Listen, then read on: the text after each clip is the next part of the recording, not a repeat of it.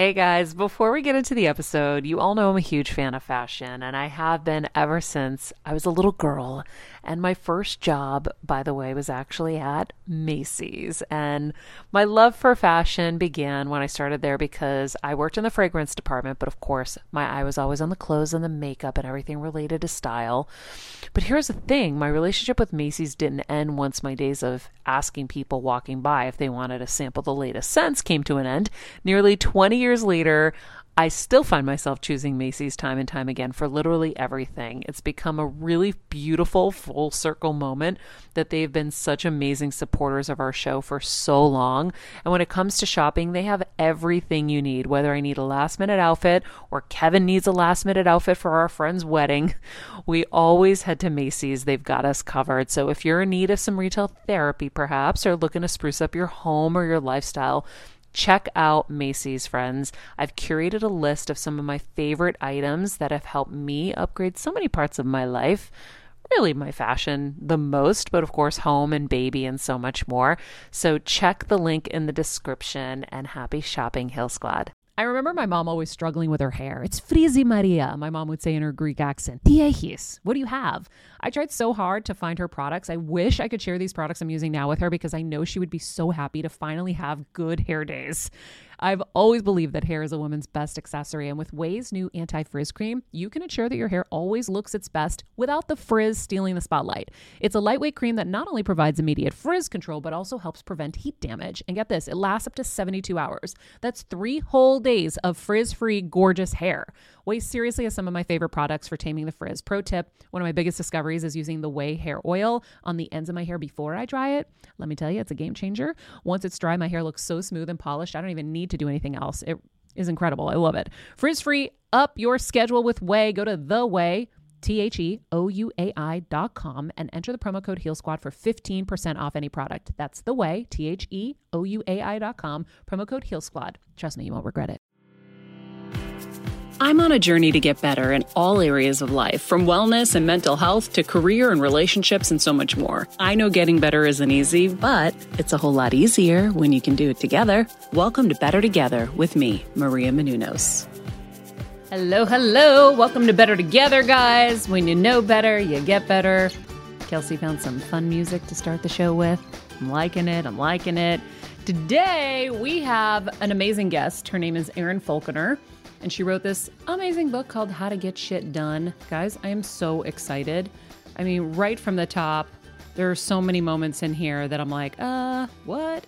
We have a constant need to prove our worth when our worth should be obvious to anyone or anything living within a 100-mile radius of planet Earth. She's talking about us ladies, not you guys. You may feel like the most productive person alive, but without a purpose, you're just busy. Damn, throw the book down. Not throw a book. Drop the book. Drop the book. I can't even be cool.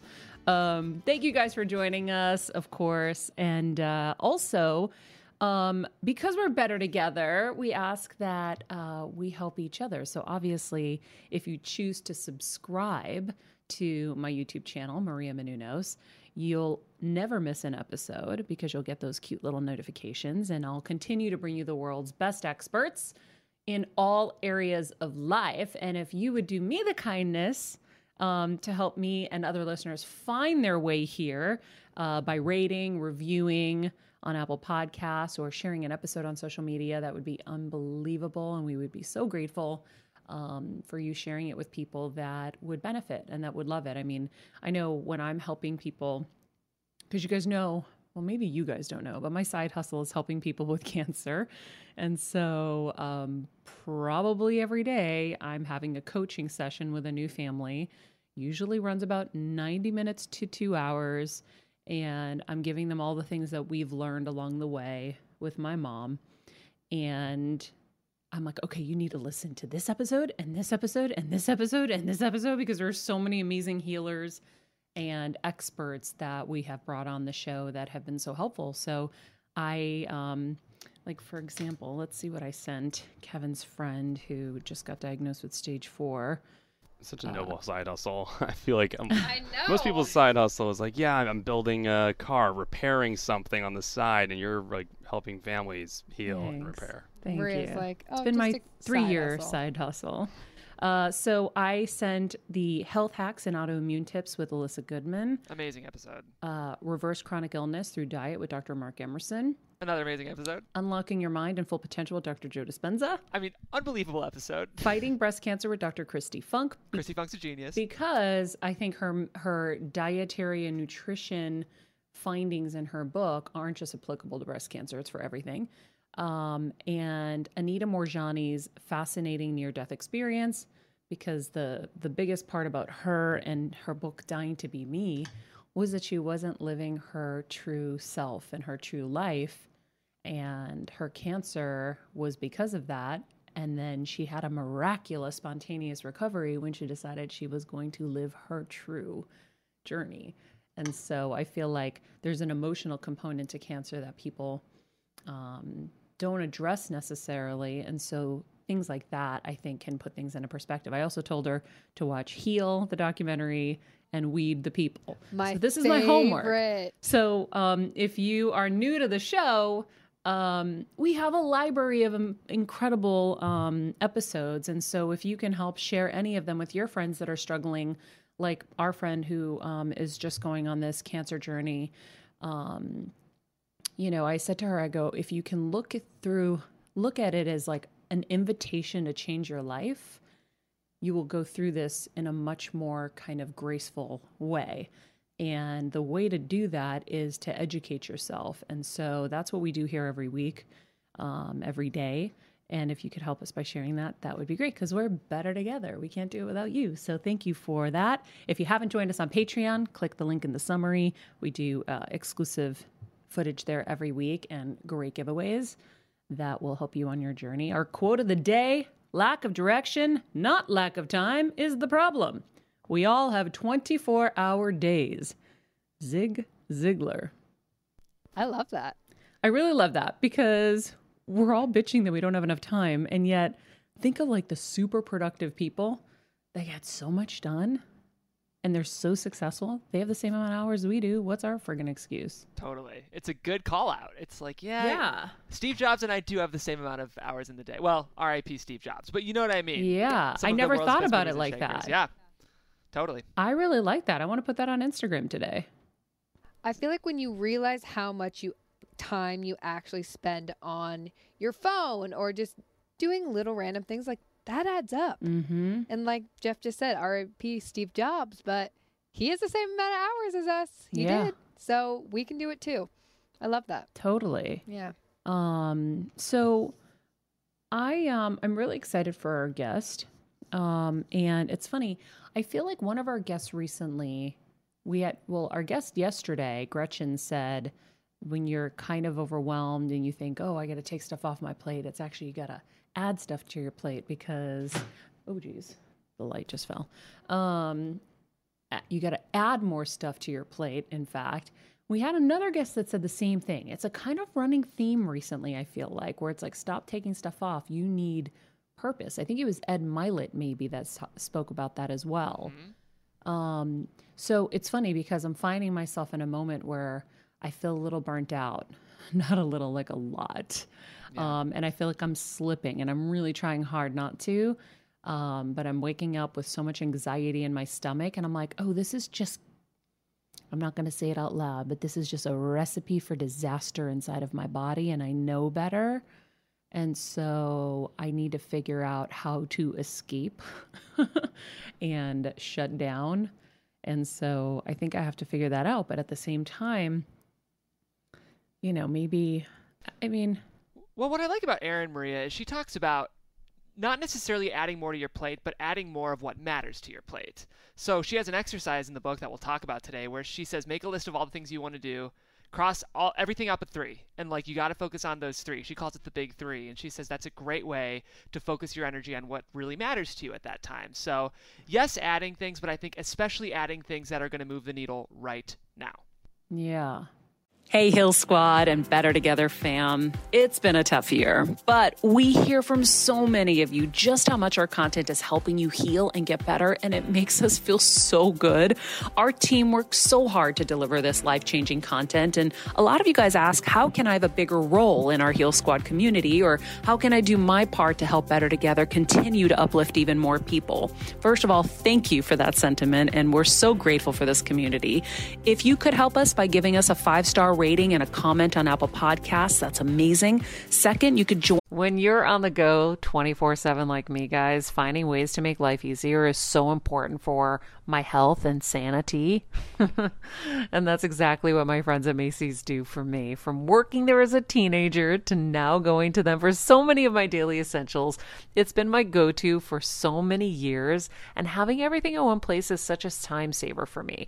With being a first-time mom, for a while now, as you know, I've had plenty of those, and being able to rely on them for all the things has been amazing. Plus, having everything in one place has made being a new mom just a little bit easier for me. So I know we're all focusing on our families, our health, hopefully, our jobs, and everything in between, but it's time to make your life a little easier. And to help you out, I've curated all of my essentials from Macy's for you and the whole fam. All the details are in the show notes below, or you can just click the link in the description to get your hands on them too. I have some new picks on there. This little bomber jacket, this little black dress. You're gonna love it. Join the Better Together with Maria Menounos Facebook group and Instagram page. Third, you could share the show with a friend in need. And finally, for as little as $10 a month, please join our Patreon to get monthly live heal events with world-class healers, ad-free episodes of our show, and even weekly bonus episodes exclusive to Patreon. Getting better isn't easy, but it is a whole lot better when we can do it together. We love and appreciate and are so grateful for all of you. So let's get to our interview and figure out how to get shit done, why women need to stop doing everything so they can achieve anything. What? Maybe that was one of the trumpet people taking over my body. So Erin Falconer is the editor-in-chief and co-owner of Pick the Brain. It's one of the fastest growing and most trusted self-improvement websites and communities on the web. She's got over 200 bloggers from around the world contributing content. It's not only a great passion project, but it's become a powerful global voice and brand in the self-improvement space. Her best-selling book, How to Get Shit Done, outlines practical strategies that we can implement into our daily lives to accomplish the goals that we want. Do we have Erin? Yes, we have Erin. Hi. Zoom scary. How are you? Good. How are you? I'm good. Where are you coming to us from? From Venice. Oh, that's right. You're in Venice. Yeah. Oh, I love Venice. But I'm originally Canadian. I have to say that in every interview. Well, I am going to come to Venice and handcuff you to me because I hoard Canadians and Midwesterners because I think they're the nicest people on the planet. I welcome your handcuffs. Thank you. Thank you. So, you know, your story is a really kind of big part of how you got to where you are. So would you give our audience a little bit of background on how you landed where you are now? Yeah. So, in a nutshell, I kind of grew up in a small Canadian town, was very type A, very had to be valedictorian, all that stuff, and was on a fast track. Went to Oxford when I was 16, was on a very academic fast track. But all along, I sort of had this inner voice, creative inner voice that kept kind of popping up. And it first reared its head when I was 16, and out of the blue, I just decided to do a stand-up comedy competition. I'd never done stand-up before. So weird, things like that kept coming up, and I kept pushing them down and kept going on through school, and went to McGill, really good university in Canada. And then right when I was about to go to law school, basically on the eve of the night I was going to go to law school, I was like, you know what, I'm not doing this. I'm going to move to Toronto and be a writer or something. I don't know. Literally on the eve. Yes. And so again, it wasn't one of these things where I was like contemplating for a long time. It was kind of like the stand-up comedy thing where it just kind of like smacked me on, I was driving my car and it was like, no, or in the comedy thing, I was like, yeah, you're doing that. And then with the law school thing, it was like, nope, you're not doing that. So I called the law school in the morning. I was like, can I defer for a year? They said, yes. I called my parents and they were like, what? But they supported me. So I moved to Toronto and I gave this kind of entertainment world a try for a year, then 2 years, then 3 years. And finally, my parents flew to Toronto to have a very polite Canadian style intervention. And they said, you've given this a try for, years now, and it's not really working. And again, in one of those moments, I was like, I totally agree with you. That's why I really feel like I need to give this a shot. And I'm going to move to Los Angeles. And they were like, they were less supportive in that moment. And so anyways, I ended up moving to LA and had a bit of a good run for a while. But again, long story short, I found myself in 2008 in the financial crisis, in the fetal position on the bathroom floor, bawling my eyes out. I had no money. My house was being foreclosed on, no car. My visa was expired. And I was like, oh my God, how did I get here? This is nuts. I was like on a fast track to be like, I would be a partner in a law firm right now. And instead I'm in this really dire situation. And so I didn't know how to get out of it. I called a couple of mentors. I had 2 mentors specifically, hysterical. And I was like, I don't know what to do. I got to go back to Canada. And they both said individually, they don't know each other. Well, and the thing that was so scary is that I'd listened to this inner voice and it seemed to have been failing me.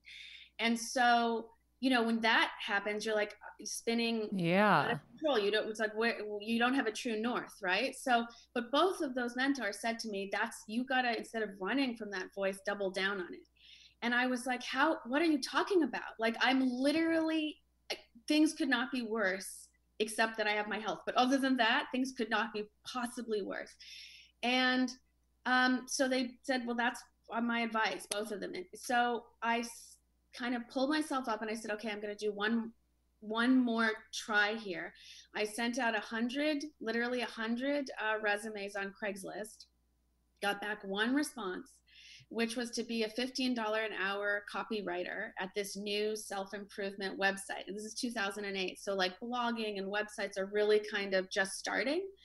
So I knew nothing about the internet. This was not the writing job that I came to Los Angeles for, but I was like, okay, I'm either going to take this and make it work and really put a plan around it, or I got to go back to Canada.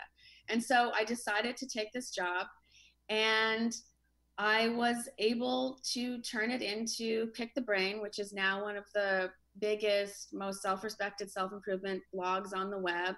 I have 400 people writing for me daily. Then I was able to turn Pick the Brain into another company called Leaf TV, which I sold in 2015. And then out of those 2 successes came my first book, which is called How to Get Shit Done: Why Women Need to Stop Doing Everything So They Can Achieve Anything.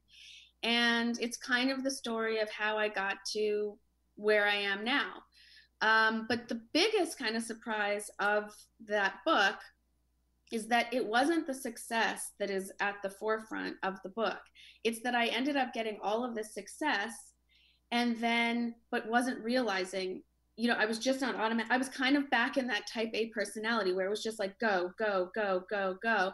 So I wasn't realizing what I was doing. I certainly wasn't appreciating it. I wasn't stopping to self-reflect and see if I even was enjoying any of it.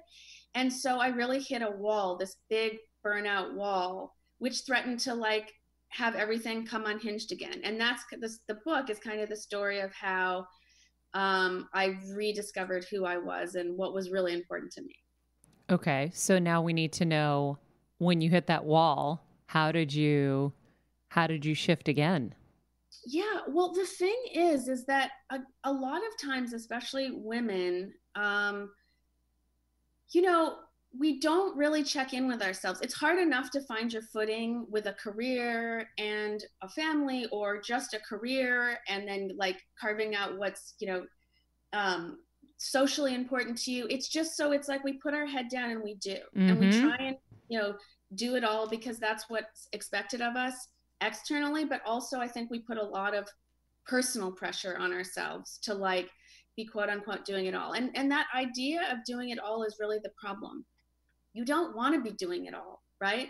You don't want to ever have like completely made it, because then what's next, right? Yeah. There's no hunger, there's no curiosity. And so the key to this is really the self-evaluation part. And for me, like, I hadn't really checked in on what I wanted to do. You know, most people, they go to university and they're like, oh, I want to be a lawyer. And then that's it.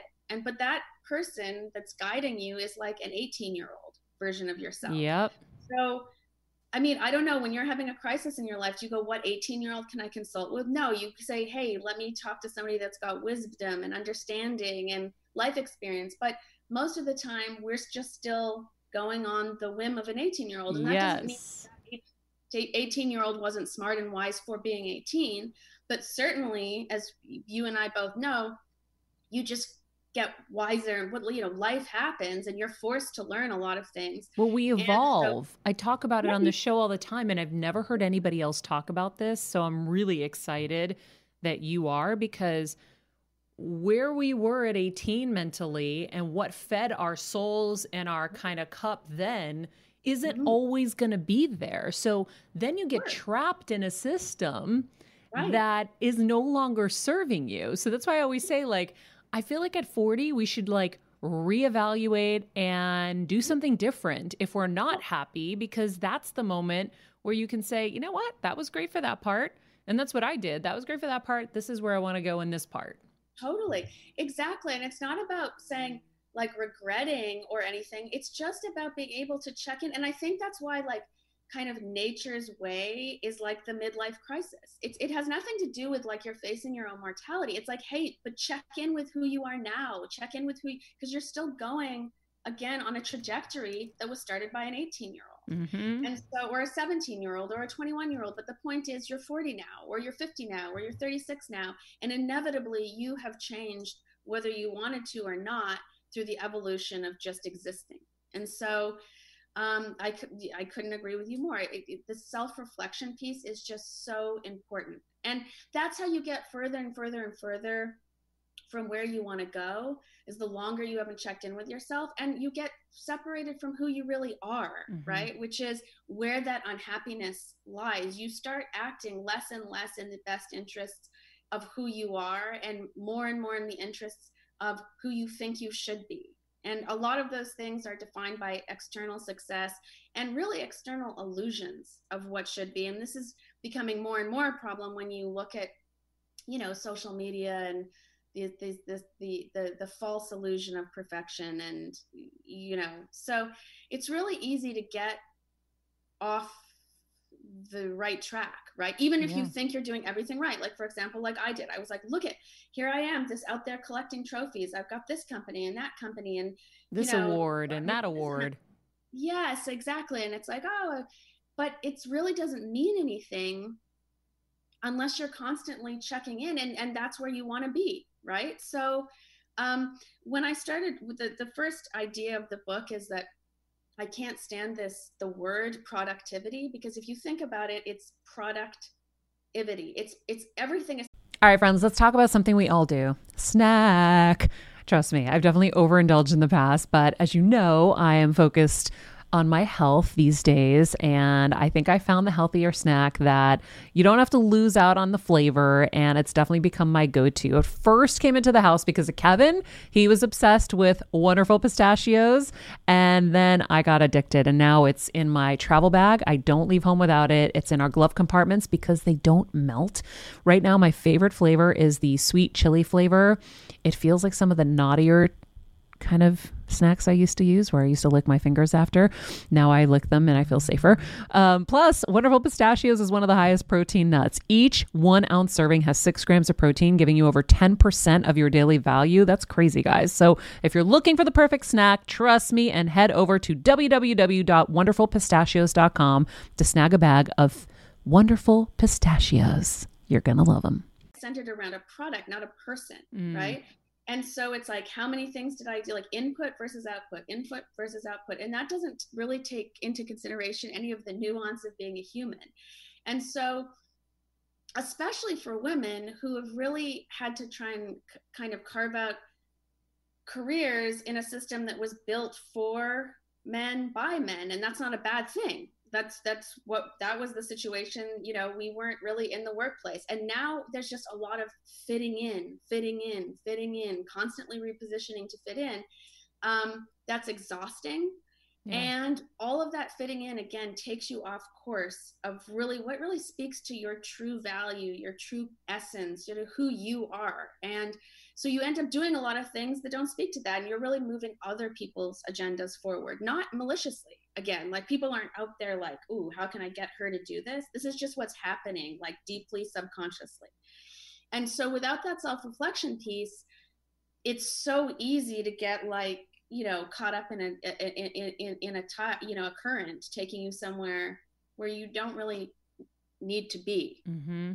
Yeah, I remember vividly a few years ago, my husband looked at me and he would see me be so unhappy. And, you know, from the outside, I was overachieving, succeeding, killing it.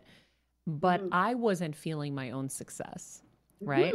I was so heads down, like you say, doing the work and so in my gerbil wheel, I wouldn't even spend time to like go shopping and buy myself something, right? Because I was all about like save. Yeah. And my husband was like, Maria, you need to feel your success. Like go out and buy yourself something and go shopping and don't be afraid and whatever. And so I was like, oh, and he's like, if you're not going to do it, I'm going to start doing it for you. And I was like, okay, I'll do it. And like that kind of helped a little bit for a minute because I when you don't see the fruits of your labor, mine were just going in the bank or, you know, going into my businesses. Then I was kind of like, well, what am I in this gerbil wheel for? Like, what's the point? And so there's an element of that. There's an element of like not stopping to celebrate your successes because you're so in it. And that was a big thing for me. Like, I'll never forget when I made New York Times bestseller list for my second book again. My assistant looked at me and he's like, you never have balloons. Like you never celebrate. So I was like, okay, cool. On the way out of work today, we'll like pop a bottle of champagne. So we popped a bottle of champagne in the parking lot at Universal Studios after shooting day at Extra. And I was like, cool, we did it. Bye. Gotta go. Yeah. And like, you're excited for the minute. And then you're like, okay, what's next? Yeah. And a lot of that is fear-based, right? We're actually afraid to stop. It's like, what happens if I stop? I'm going to lose everything. And if I don't keep up this pace, somebody is going to come in and go at least this pace or faster. And that's where so much of the exhaustion comes in because you're just constantly trying to go. And it would be bad enough if it was just about, I've got to get this higher and higher and higher, but it's more than that. It's like, if I stop, it could be over. Yeah. This could all end if I don't stop. So that's why it's so hard to stop and reflect too, because number one, again, there's that like, could I be replaced in 5 seconds if I don't keep up this momentum? But also when you're filling your life in your head with so much busyness, you're also, and you become more and more disconnected from yourself. You're scared to stop because you're scared about silence and you're afraid to like, what will I discover about myself? I'm just going to keep going. And it's like, we got to get over that fear because that's where all the toxic stuff comes from, is out of fear. Right. And so that's why so many people are like overscheduled. Like you look at my agenda, my planner used to be just like, for 6 days a week. Like, so it's scary to be like, whoa, I need to pull this way back and just really be kind of simple and minimalist and very focused on, I talk about having 3 major goals at any one time and just be focusing on, life, you still have to do the mundane and the stuff, that everybody has to do. But like where most of your energy should be spent are those 3 big things at any one time. And there are like diet journals where you write, if you like want to lose weight or something, you write down every single thing you eat. I talk about in the book it's like a time challenge where you, for 1 week, you write down literally every single thing you do morning till night. I mean, other than like going to the bathroom and stuff, but like wake up, have breakfast, jump in the shower, like all of these things. And then when you get to the end of the week, you look at how you've spent your time, and then you look at your three big goals. And I think you'll be shocked to see how little time you're putting into those three big goals. Yep. You should be putting about 80% of your time into those three big goals, when in reality, you're probably putting 10 to 15% of time. So this is what leads to exhaustion and frustration and a lack of motivation, because it's like, as you said, it's like on a hamster wheel, and like you're going fast, but are you really going anywhere? Yeah. Not really. Not really anywhere meaningful, right? And that's what it's all about. Again, like to your point, if you're just putting money in the bank and you can't take any time to enjoy anything and reflect upon it, it's like if a tree falls in the woods, do you really hear it? It's kind of the same thing. It's like, yes, I guess you could look at a bank balance, but how does that speak to where you are emotionally and mentally? Well, there's no connection whatsoever, actually. Yeah. So if anything, it's just propping up fear, like, oh, good, I've got this money. That means I'm something. That means I'm safe. And really, we know when you look at health things or you look at global pandemics, this money really doesn't, at the end of the day, it's very vapid. Yeah. So now more than ever, these things are important, right? To find meaning and what really speaks to your core values. Because, as we see, this stuff can be taken away like that. Yeah. So when you kind of found yourself, you had your success again, or you had your success, you were killing it, and then you found yourself in that moment again where you're like, oh shit, I'm burnt out. I'm about to, this could be the moment I lose everything again. Mm-hmm. Yeah. What did you do then, kind of step by step? Well, so the funny thing is, the whole reason I realized I was like on an impending burnout is because I got this call from a New York lit agent. And I get these, because of my blog, I get a lot of like, people, hey, you want to write a book, blah, blah, blah. But I ignore, they're never really real. And so, but this pretty big New York lit agent sent me an email. I didn't respond. She followed up. She was very persistent. So I took a look at it, and I was like, oh, this person's actually real and legit. She said, we want you to write a book. We want you to write a book. So I kind of got excited, and I said, okay, yeah, I'll take a call. And I was really excited. I like put together some pitch ideas of like things I wanted to write, but I had come down here to be a screenwriter. So like fiction. So I'd like put these ideas together for this book. I get on the phone with her, and she's like, I'm like, so what do you think I should write about? And she was like, well, about you, like, it'll be a book about you. And I was like, what? I was so like disappointed. And I was like, who would read that? What are you talking about? You know what I mean? Like, I got off the phone and I was like, I'm so frustrated. I got excited again about writing. And now this, like, whatever.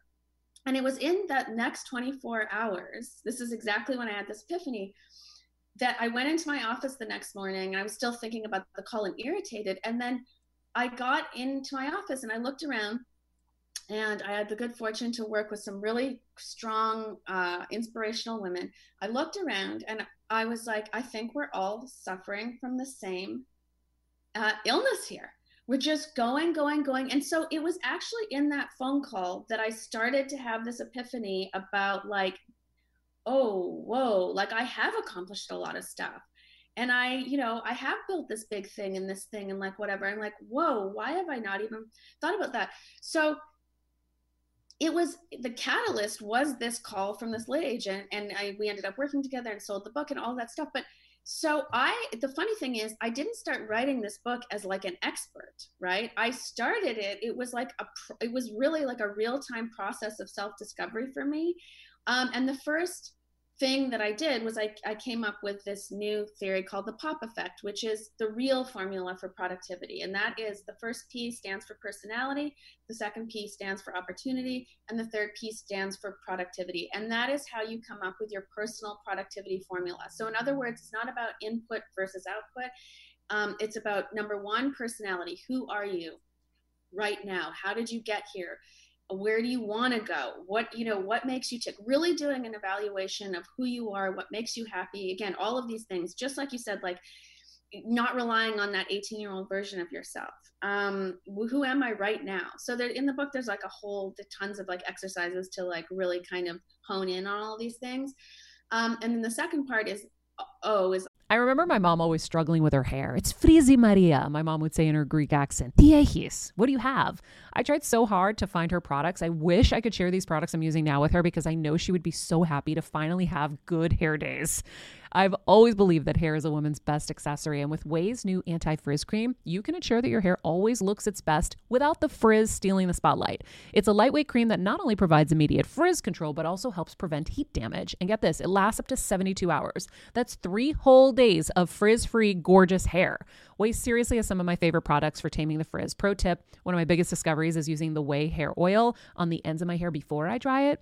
Let me tell you, it's a game changer. Once it's dry, my hair looks so smooth and polished, I don't even need to do anything else. It is incredible. I love it. Frizz-free, up your schedule with Ouai. Go to the Ouai, TheOuai.com, and enter the promo code Heal Squad for 15% off any product. That's the Ouai, TheOuai.com, promo code Heal Squad. Trust me, you won't regret it. Opportunity.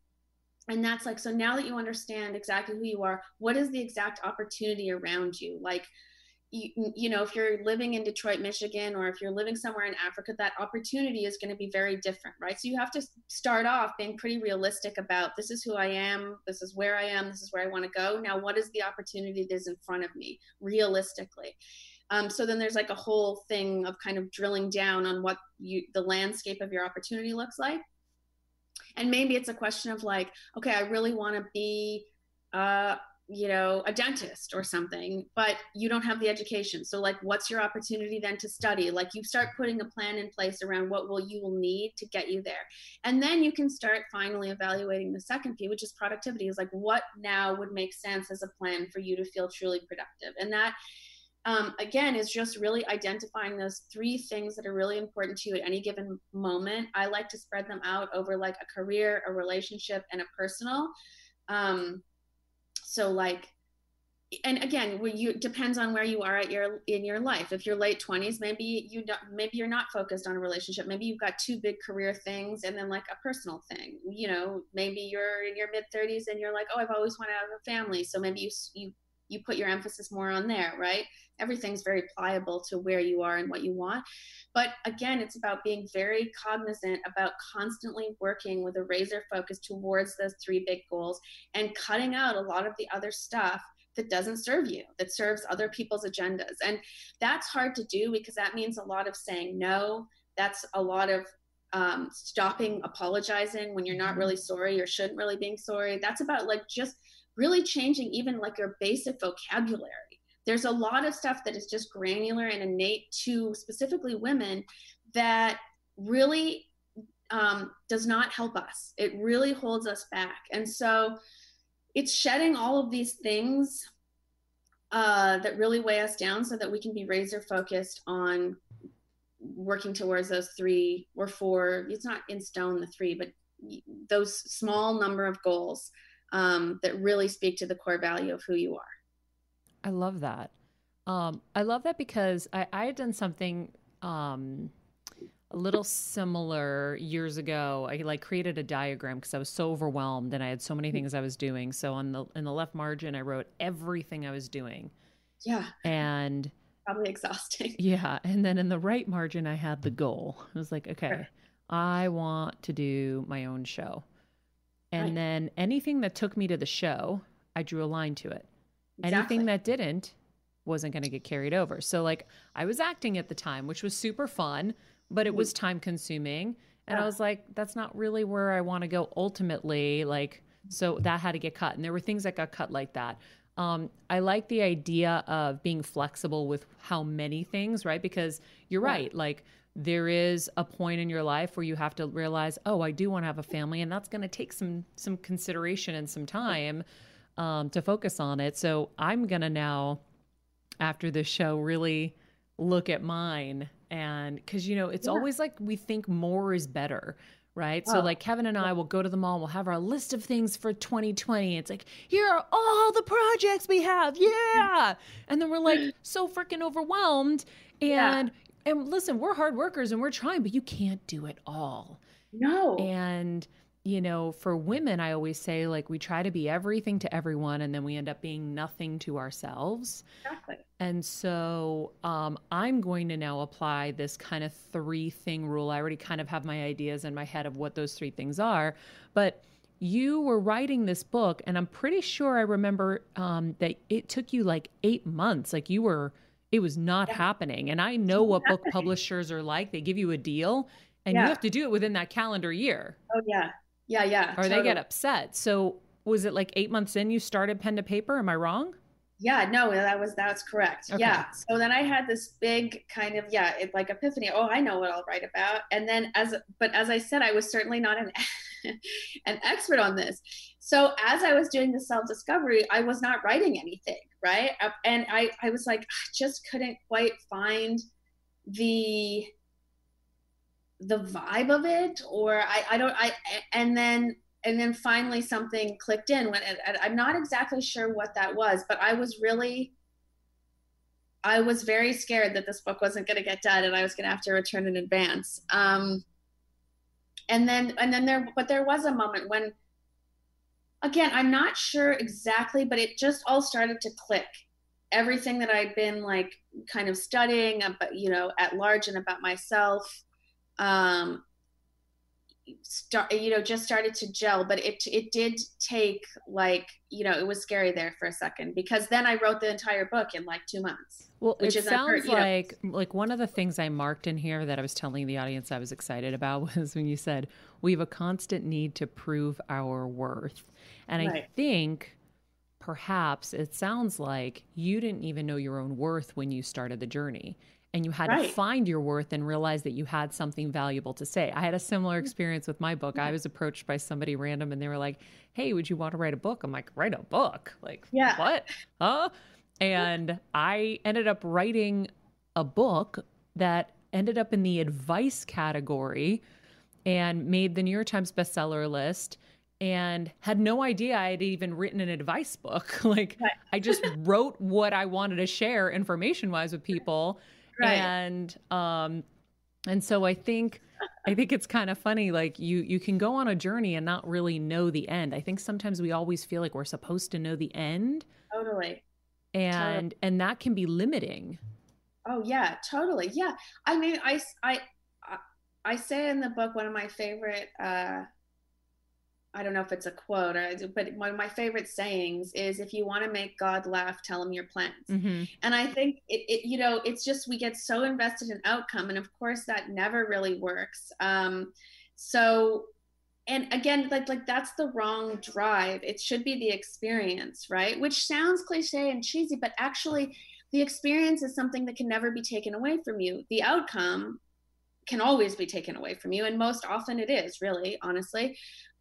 It's never quite as you imagined it, right? So you have a lot of invested in something that is so intangible and down the road, when you could be invested in the here and now and what is going on for you in this moment. This is so much more valuable, right? Mm-hmm. Because no matter where you've landed, it will be a success. Even if the outcome that you desired outcome you want, if you just looked at that outcome, could have been considered a failure. As long as you're invested in the journey, it will never be a failure if the outcome is different. It is just a teachable moment. Mm-hmm. But if you're invested completely in the outcome and it's not what you wanted, then that is a failure, right? You can see how then I wanted something, I didn't get it. That's a failure. If you're invested in the journey and the learning process and the self-discovery and feeling everything as you're going along, as opposed to being numb until you get somewhere, then that can't be a failure. Yeah. Even if the outcome at the end is different than what you expected. Yeah. At worst, it's a teachable moment. At best, it's a fabulous success. Yeah. The other thing that I think we were touching on without saying it earlier, that I really loved, is you may feel like the most productive person alive, but without a purpose, you're just busy. Yes. I mean, drop the book. Right. Talk about that. I was just busy. I wasn't being productive. I was just busy. And those trophies and those successes are very misleading, because you think that's you being super productive. But really, you're just getting shiny objects for being busy. That's not the headspace or the physical space that you want to embody. Because what happens then is the end of every day, you're exhausted. Yep. Right? And of course, cumulatively, that's not sustainable. You're going to hit a wall. Health-wise too. Yes, exactly. I have a very simple litmus test. People are always like, well, are you happy? Are you happy? And I find like happy is a very esoteric, everybody has a different definition of what that means. There's a lot on it. But for me, I can always tell what my energy level is, right? I can tell you right now, I've actually have great energy. I'm happy to be talking to you. There are other times you can just feel innately what your energy is. Mm-hmm. So at the end of every day, check in with your energy. If you're feeling exhausted day after day, you're on the wrong course. If you're doing something you really love and you're really dialed into, you can be tired, really tired at the end of the day. But rarely is your energy exhausted, right? You're not depleted. Yeah. You're still something that's really you're doing things that are really connected to who you are and where you want to go. Your energy stays very high. Again, you can be tired, but that energy level is high. It's when you... As a first-time mom with a baby, I'm always on the go, whether it's running errands, getting my coffee, going to doctor's appointments, or just spending quality time with little Athena. And that's why I rely on Wonderful Pistachios to keep me fueled and ready for anything, no matter where I am. Kevin even keeps a bag stashed in the nursery. For the nighttime hunger moments. Wonderful Pistachios comes in a variety of flavors and sizes, making them the perfect snack to have literally any time, whether I'm enjoying them during a quick break in between taping this show or I'm on the go and it's in the diaper bag. I do carry it in my travel bag and they're in my car. At this point, when I'm leaving the house, I think keys, wallet, Wonderful Pistachios. Bonus, Wonderful Pistachios is one of the highest protein nuts with 6 grams of protein in every 1 ounce serving. So on top of all that, they keep me feeling satisfied. I'm energized while I'm juggling all this crazy stuff in life. Next time you're looking for a convenient and guilt-free snack, head over to www.wonderfulpistachios.com and stock up on your favorite flavors today, minus the sweet chili. Are doing things that are not connected with you, like maybe the acting that you were talking about that wasn't speaking to you, that it starts to like day after day, you get to the end of the day and you're like, this is where it's like, oh, thank God it's Friday, right? And I know people say that without thinking about it, but it's like, that's an exhausted energy. That's like when you start panicking on Sunday night, because you got to go in Monday, that's an exhausted energy. That's not where you want to live. And that's like the busyness litmus test. Are you just really busy or are you really productive? Yeah. And if you're exhausted versus just tired, but good energy, you're going to see if you're on the right track or not. Yeah, I think that's so important because, like you said, a lot of us are so busy and we're so kind of heads down working. We don't know how to do those self-checks. And I had a really great guest. I don't know if you know Susie Batiste. She created Poopery. Yes. I don't know her personally, but I know of her. Yeah, she's amazing. And she was like, I think of everything in resonance and dissonance. Yes, if it feels resonant, that means I'm like full of life, skipping my step, feeling amazing. If I think of something I'm going to embark on and I'm like, ugh, I can't, I'm not going to want to do that, whatever. And that's how I try to make a lot of my decisions about what I'm going to do. That. Yeah. But a lot of people don't. But that's a great way to say it. I completely agree with that. Yeah. When you talk to women, what do you think is kind of the most common theme about getting shit done? In terms of like an inability to do it, like a negative theme or a positive theme? Let's do both. Okay. Well, I think the thing is, one of the things is like, there's a lot of complaining in terms of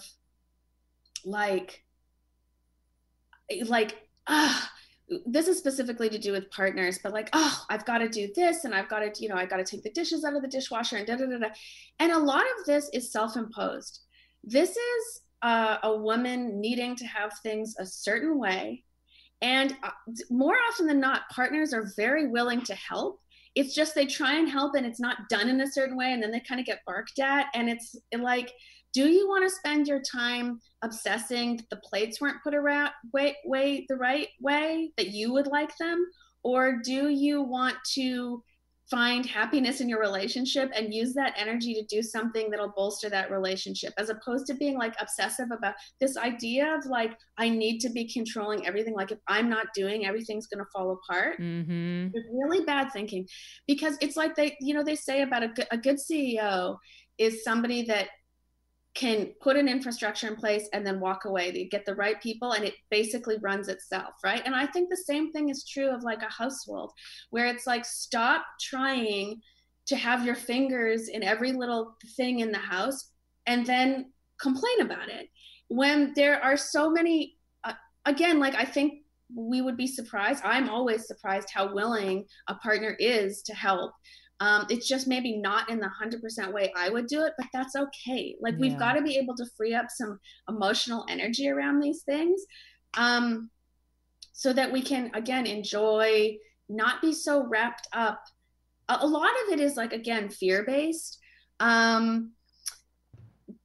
But, again, like fear is the number one sucker of energy. So I see that a lot. And then I see something that I really actually revere in men is their ability to compartmentalize. So, and that in a relationship stance is not always the best, but for a career, I think it's really, really helpful. Because in that morning when I had that epiphany about the book, when I went into the office, I ended up going out for drinks that night with a couple of those women. And I looked around we were at a little bar, and I looked around the bar, and all of the women were either on their phones, or the conversations we were having were all work related. And the men were sitting there with beers, watching the TV. Like they were in the moment. They were able to step out of something and be in that moment, where we're like constantly like dragging stuff with us. And it's complaining and yeah, it's like, or I'll send an email and then for like 2 days I'll be like, I should have said that, I really, I could have said that better. And that's just not happening with men. Like they send the email and then they're on to the next thing. And I think that's a really good lesson. Just done is done. It's not about getting the absolute best. It's really, is it good enough? Great, move on. And but we're such perfection seekers, and it has to be from the way we're raised as young girls, right? You've got to be a good girl, got to be perfect. Let's get the bow on perfect. Let's get the dress tied right. And so we've been raised. And then, of course, there's the societal pressure to be perfect. And so I think that's what's led, along with fear, to the controlling nature that some of us fall into. And so what is your advice? And did you have to undo some of this yourself? How do we do that? Like I was telling Kelsey the other day, I'm like, guys have it so awesome. They don't give a shit about anything, right? They just want to make money and drink and have sex, whatever. Like pretty simple, right? Sorry to like break you guys down like that simply. That's and girls were thank you. And girls were like, oh my God, I've got to save the world. I've got to do this. I've got to do that. Yeah, totally. Yeah, exactly. And then you're having sex thinking about your 4-year plan as opposed to what you're actually doing. Yeah. And so like this can obviously lead to a lot of frustration. Yeah. I think the big thing here, in terms of like a tip or a technique, is the awareness piece. It's just watching how you're behaving is 50% of the remedy, right? Once you start seeing these behaviors, you can step outside of yourself and watch the way, just my ability to like identify, oh wait, I'm still thinking about this email I sent 2 days ago. That's nuts. What purpose does that serve for me? Nothing. Who cares? Right? It doesn't change the outcome of the person receiving that email. It doesn't change anything. I'm just sitting here spinning my wheels over it for literally no reason, right? So just having awareness about your behavior, and that's part of the thing, like writing down the time challenge. You're just writing down what you're specific, like physically doing, but there is something very revealing about your emotional reaction to all of those physical things as you're writing them down. And I think that's the first catalyst for just being a witness to your own behavior. Once you see these things, it's not very easy, but it's far easier to start course correcting. Hey, I don't want to do this. This isn't serving me. I've got to stop that behavior. And so it's just like re-habit building, right? It's like undoing one thing to start another thing. And it's amazing once you start putting those practices in place, that you very quickly stop thinking about them and they just become muscles that you're flexing. But until you have the awareness around them, it's just automatic pilot hamster wheel shit going on, right? And that's so it's just watch your behavior. Watch, like the next time you're feeling angst at all, stop. What am I feeling right now? What was the thought that was just going through my head when I started having this feeling? So it's a paying attention to almost like your physical feelings. Like I've got tightness here. I'm irritated for some reason.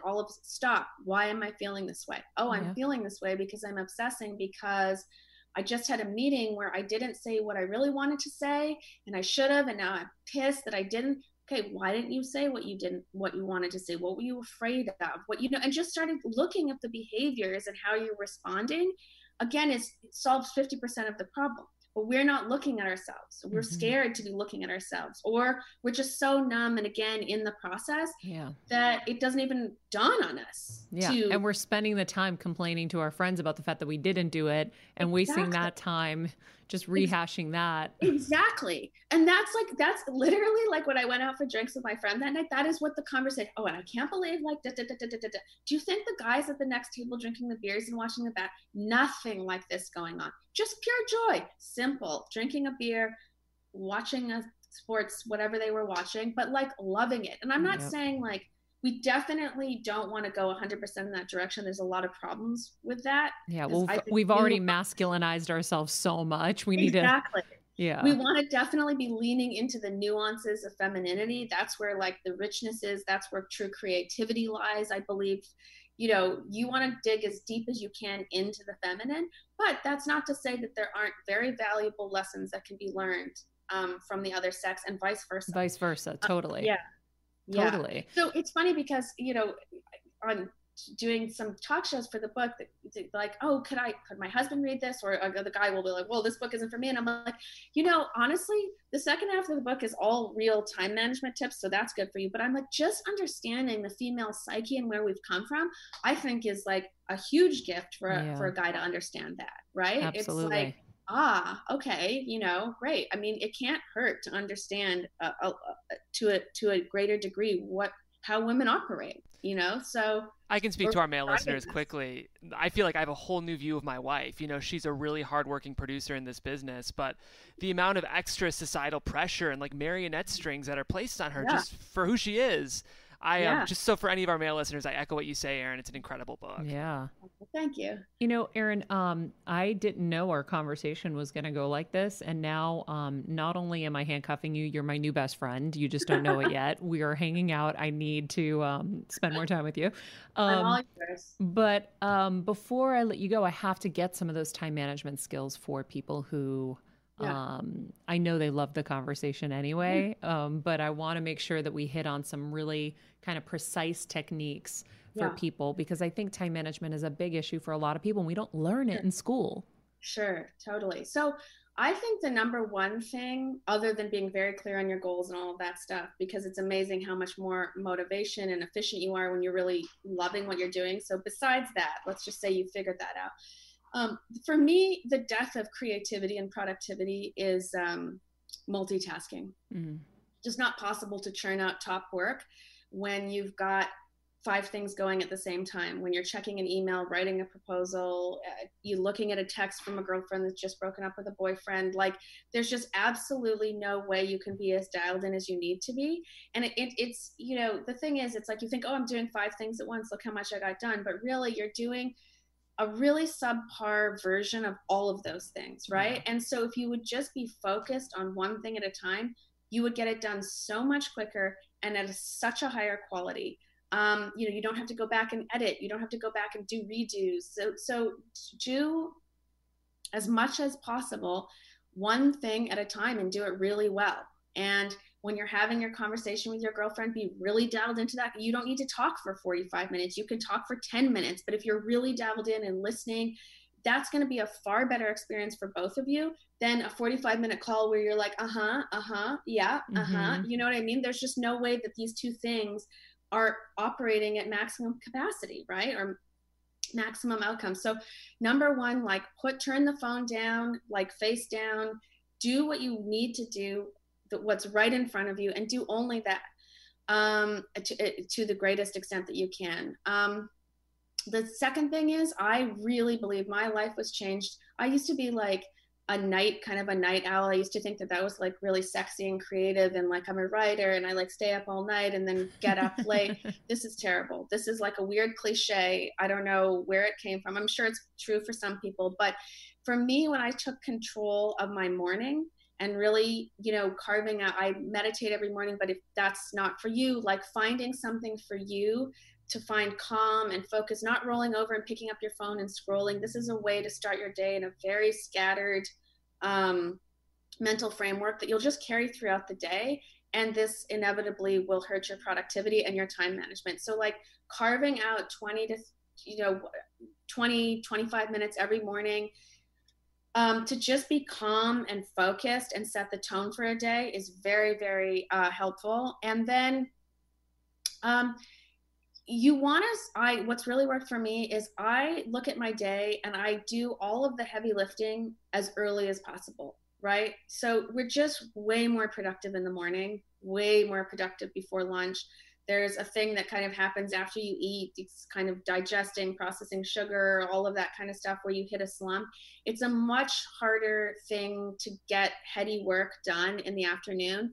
So you want to be scheduling things like meetings and things where you're more talking as opposed to like, I really need to focus in here and create things. Those things you want to do in the morning.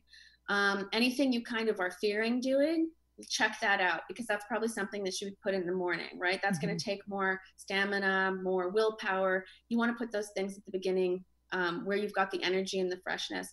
And specifically as it pertains to like the office, it's so easy to get distracted.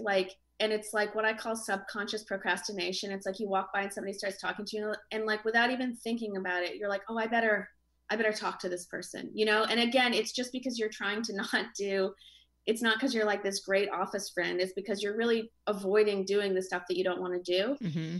So don't get locked into, be very cognizant of like, I'm going to my desk and these are the 3 things I'm doing. I can talk to so-and-so after. I'm not going to hang out at the water cooler. It's like, be very diligent about those morning hours. Yeah, I've been told by a very successful friend, she's like, eat the frog. Whatever call on your list you are really dreading, or the thing you are dreading most to do it first and eat the frog. Because it's unbelievable how much kind of like subconscious anxiety and stress you have. Like all day, if you're leaving that thing that you really don't want to do, that thing is still with you all day long. You exhausting think you're putting it at the end of the day, it's with you all day long.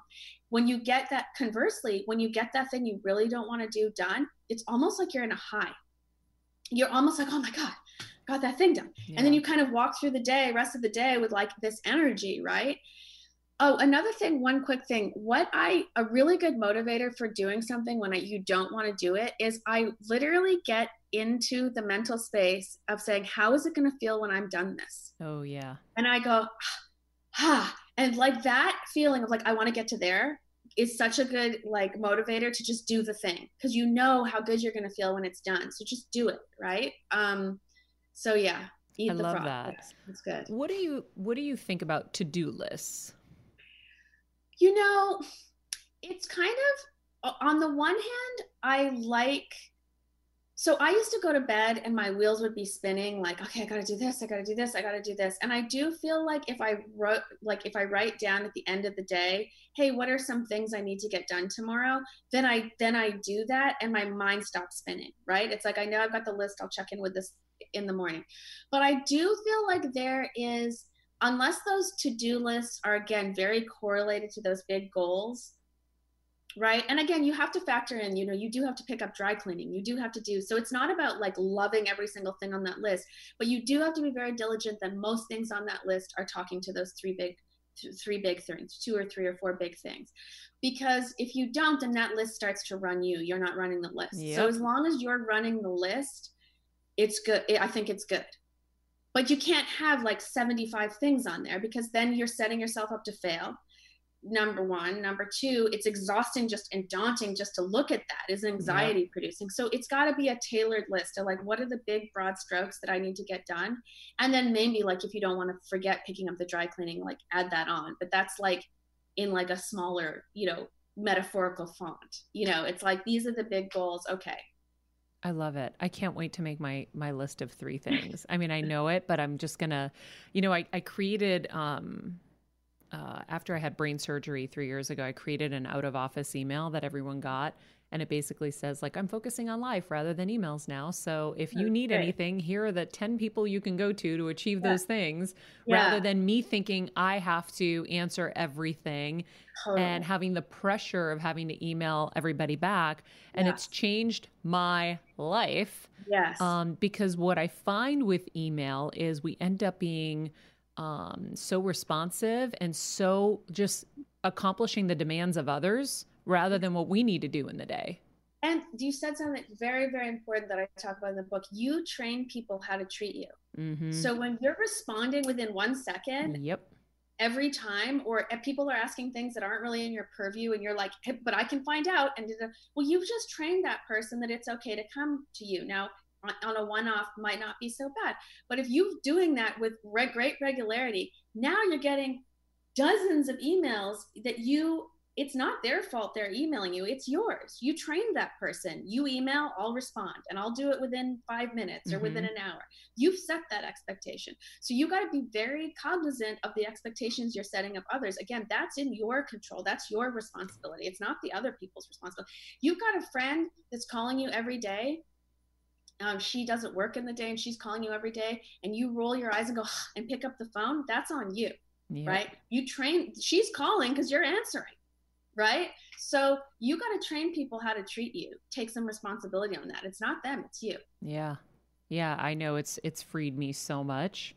And I definitely recommend finding a way to implement it in your life, because otherwise you're doing what everybody else wants you to do. And then you're feeling like, for me, I was so exhausted.